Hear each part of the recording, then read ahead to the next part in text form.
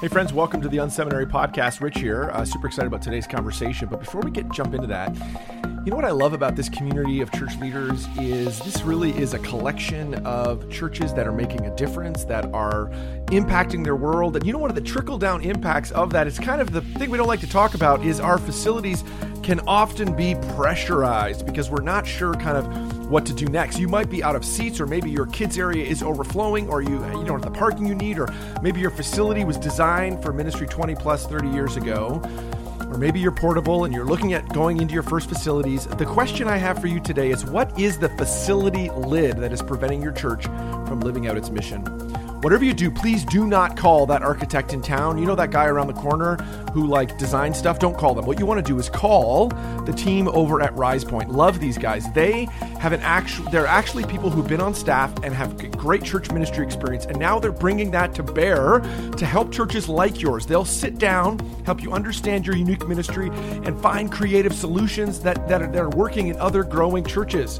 They're helping people like you. So what I want you to do is go to risepoint.com/360. That's 360. That's risepoint with an e.com/360 for your free, it's absolutely free, it's crazy, it's free, Facility 360 evaluation. This amazing tool will give you a better understanding of your own facility. It's amazing. It gives you insights you're probably not thinking about on how to leverage your existing square footage and to really think about options for new projects.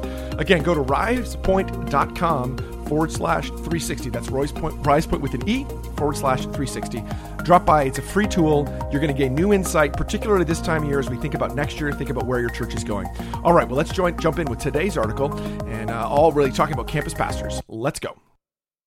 This is the Unseminary Podcast. Stuff you wish they taught in seminary. Hey listeners, I'm Vanessa, the host of the Unseminary Podcast, where we talk about the stuff you wish they taught in seminary. I'm joined by the founder of Unseminary, Rich Birch. Hey Rich, how are you? I'm doing great. So glad to be here once again on the podcast with you, and excited to be talking about campus pastors.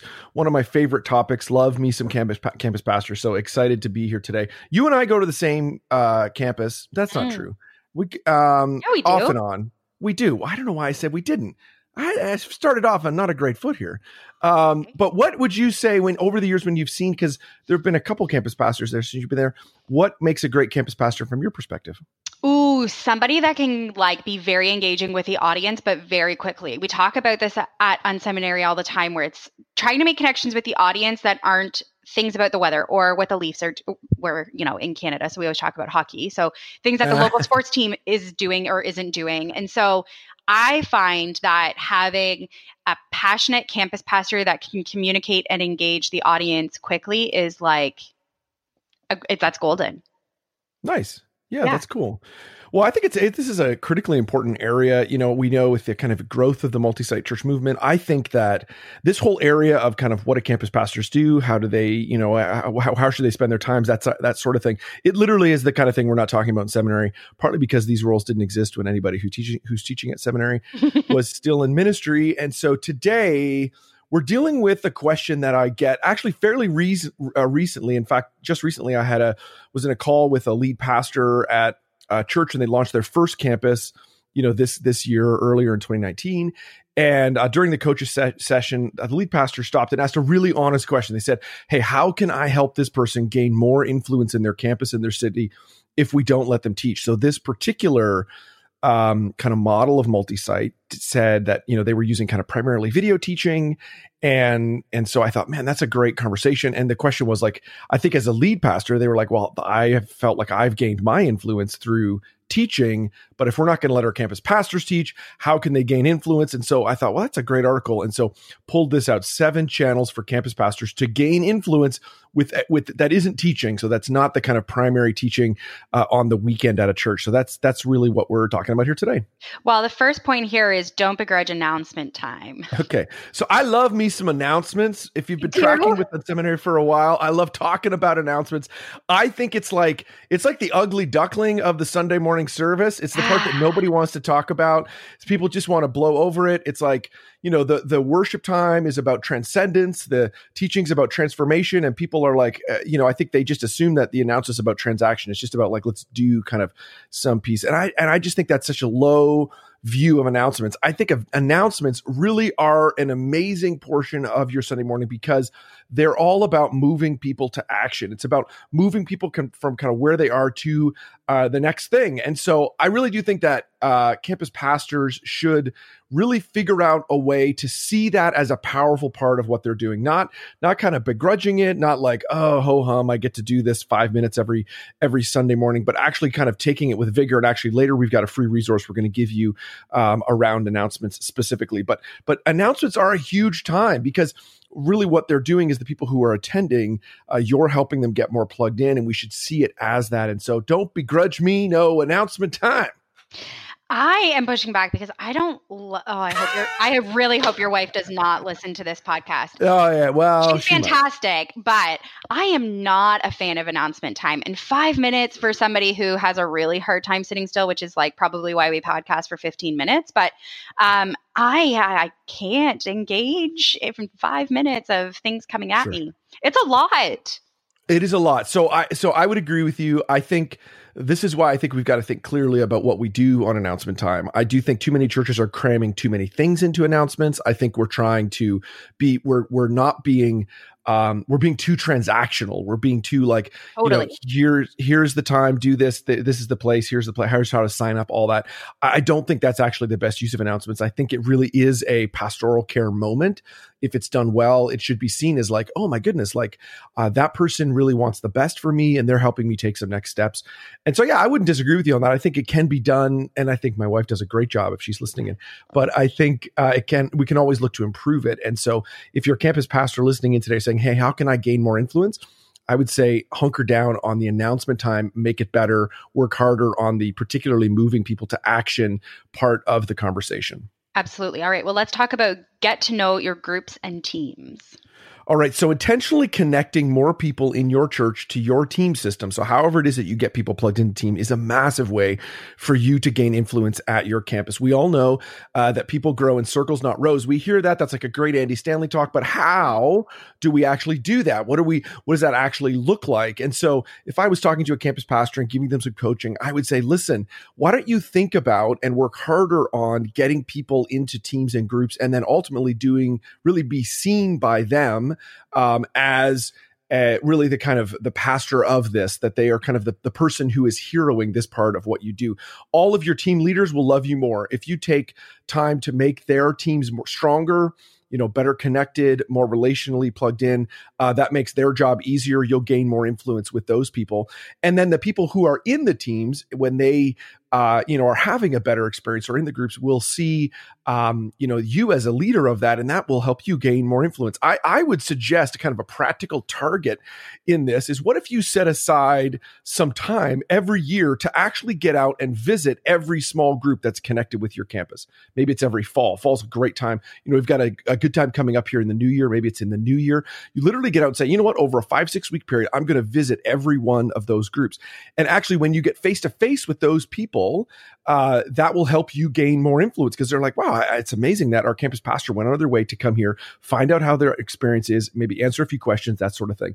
The same is true with dropping by teams. When was the last time as a campus pastor you dropped in on the kids ministry on a Sunday morning to simply say thank you, to encourage them, to connect what they're doing to the mission? Don't get stuck in the adult room.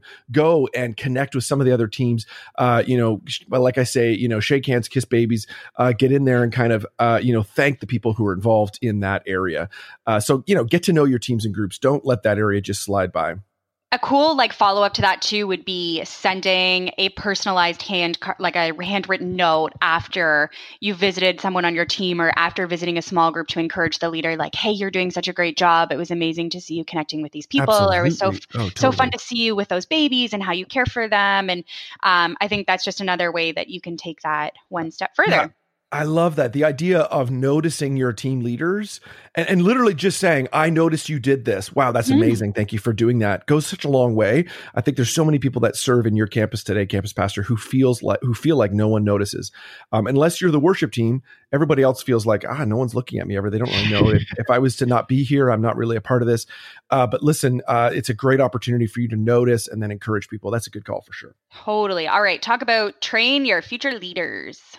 All right. So there is an abundance of opportunity for you to develop leaders within your campus, regardless of what your model of multi-site is, regardless of how you're set up as a campus pastor. Maybe you should step forward and own the leadership pathway at your location. So instead of worrying about teaching on Sunday morning, what if you tried to identify upcoming leaders and move them into apprentice roles of your church? What if you gave the people leading those apprentices the skills they need to build new leaders? You could even just do what Dan Ryland does. I like, Dan Ryland to me is like the executive pastor of executive pastors at 12 Stone. He talks about really the core of leadership development is getting a group of leaders, maybe 10 to 12 new leaders. This could be next generation leaders. This could be people who are currently leading. This could be people who you want to call into a role. Get those people, gather them together, give them a book, tell them to read it, and then say, hey, let's get together in a month or 6 weeks to discuss it. It doesn't need to be anything more than that. But if you were to invest and double down as a campus leader or as a campus pastor on developing future leaders, again, you'll gain influence in a couple different ways. One, all of those new leaders will feel more poured into than they've ever felt poured into before.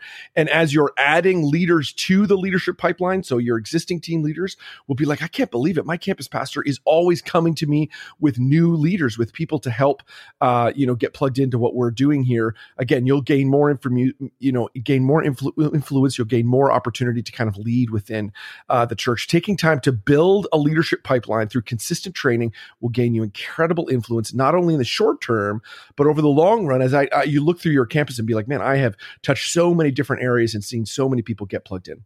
Yeah, absolutely. So let's talk about meeting one-on-one throughout the year. I think this is really big.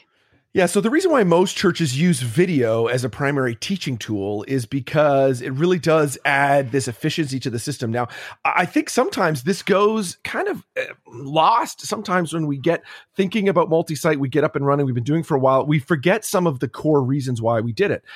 In most churches that are using video as kind of the primary teaching delivery mechanism on the weekend, what we're choosing to do is we're saying, hey, we're going to, as a church, invest our time, effort, and energy in teaching. We're going to kind of charge a small group of people to do that, typically maybe the lead pastor and a few other people. And we're saying, hey, can you please disproportionately invest your time, effort, and energy into teaching, while then the rest of us are going to free up extra time in our schedule to do other things. So instead of sitting and thinking, man, instead of on a Sunday sitting and watching the teaching saying, I could do that better, or what if they let me do that? Or, hey, could I go out of my way and prepare a message for next week? Instead of doing that, be thankful that you don't have to do that, and then invest that time into one-on-ones every week, literally getting face-to-face with people in your church. My strong recommendation for campus pastors is they have some sort of target every week. Maybe it's half a dozen one-on-one meetings every single week, every week of the year. And so this could be first-time visitors, up-and-coming leaders, parents who are struggling. There's all kinds of ways to look at this. But if you were to just march through your campus one-on-one, over a year, even 5 a week, you'd get to 250 people in a year.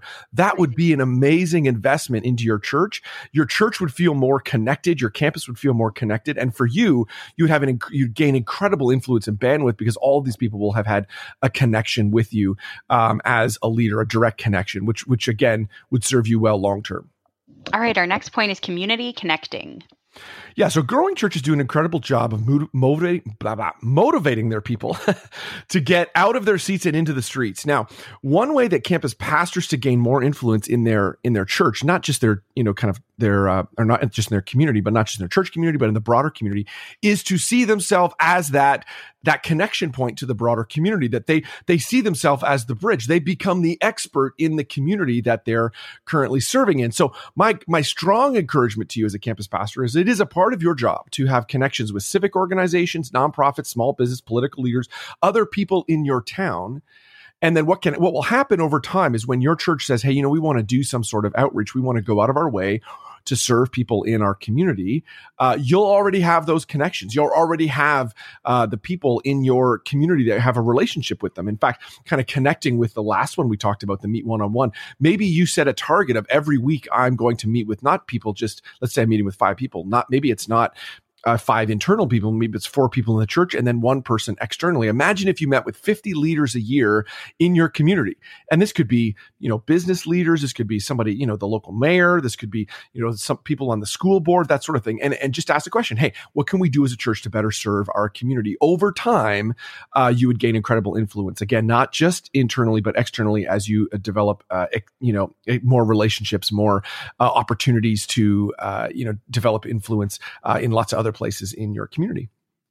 Let's talk about teaching in other venues. Yeah, so there are lots of places that teaching happen within your church. You might be listening in today and say, listen, I am a gifted communicator, and I feel like a part of what I've got to do is exercise that gift. And if you find yourself in that, my primary thing would first be to say, hey, maybe there's other places you could offer to church. Have you offered to speak in an upcoming youth retreat at your church? Maybe you could take on that challenge. There's nothing more challenging than talking to middle school students, particularly after they've been up late and playing Risk or whatever the young people are doing these days. What about spending a few weekends teaching in your kids' ministry? What about speaking at the local Christian business owners prayer breakfast that happens once a month in your town? Or what about, the annual prayer breakfast in your town? There are lots of other opportunities for you to teach. Are you looking for those opportunities? Or are you just so focused on kind of this one thing, which is the Sunday morning in your church? I would look for other avenues, other venues that you could use and hone your spiritual gift over time. If you believe that's what you've got, these opportunities can be beautiful for you as you develop your teaching gift, but they're also great for your church as you extend your platform, as you extend your influence beyond just, kind of one location. All right. And our final point, let's talk about cross-campus responsibilities. As your campus really stretches past the launch phase. So I know there's some campus pastors that are listening in today and say, hey, we're a year, 2 years out, 3 years out. And frankly, I feel challenged, or I don't feel challenged enough. I feel like, hey, there's just, I've got more time in my schedule. I've got more energy. What should I be doing? I would reach out to whoever your supervisor is and say, hey, is there an opportunity for me to have some cross-campus leadership? Is there a way that I could engage with kind of multiple items across multiple locations? So maybe you've got a passion for short-term missions. What if you said, I will run our short-term missions for all of our campuses, not just for our location? Or maybe you could deep dive into the process that ensures that you're connecting first-time guests. So, what if you went out of your way to say, hey, I want to help us across all our locations kind of gather best practices and then roll that out among multiple locations. Leveraging your leadership across multiple campuses will give you influence not only in your own location, because you'll be seen as a leader that has influence across the church, but across the entire church. It'll help you still steer the church to a new location. You have something valuable as a campus pastor to give, which is this kind of local insight on what it's like to lead in, this location. In this way, you'll find the joy of being able to invest back into not just your location, but the entire church. So cross-campus responsibilities. All right, Rich, before we sign off today, you have some exciting news for us. Yeah, so we've got a free training that we want to help you with, particularly with announcements. We talked about this at the the front end. It's a free ebook. It's 64 pages long. Legit. It's a real deal. It's called Effective Announcements: Leveraging 5 minutes in every service, every church service to move people to action. And this resource handles questions like why would I dedicate 5 minutes to announcements? It gives kind of common pain points. It asks why are people not listening to your announcements, which we talked about. One of those things today, elements of effective church announcements. It's a free tool for you. You literally don't have to pay anything. You just go to the blog post that's associated with this. If you scroll down to the on your phone, you'll see at the bottom of the show notes. You just click there, enter your email address, and we will get that to you for free. And a little bit of a bonus, we actually give you not only the written version but also the audio version by entering your email address. So check that out. It's a free resource to help you get better at doing announcements, which is pretty common for all campus pastors to want to do that part well. Listeners, thank you so much for tuning in today. You can see the full article on our other podcasts at unseminary.com.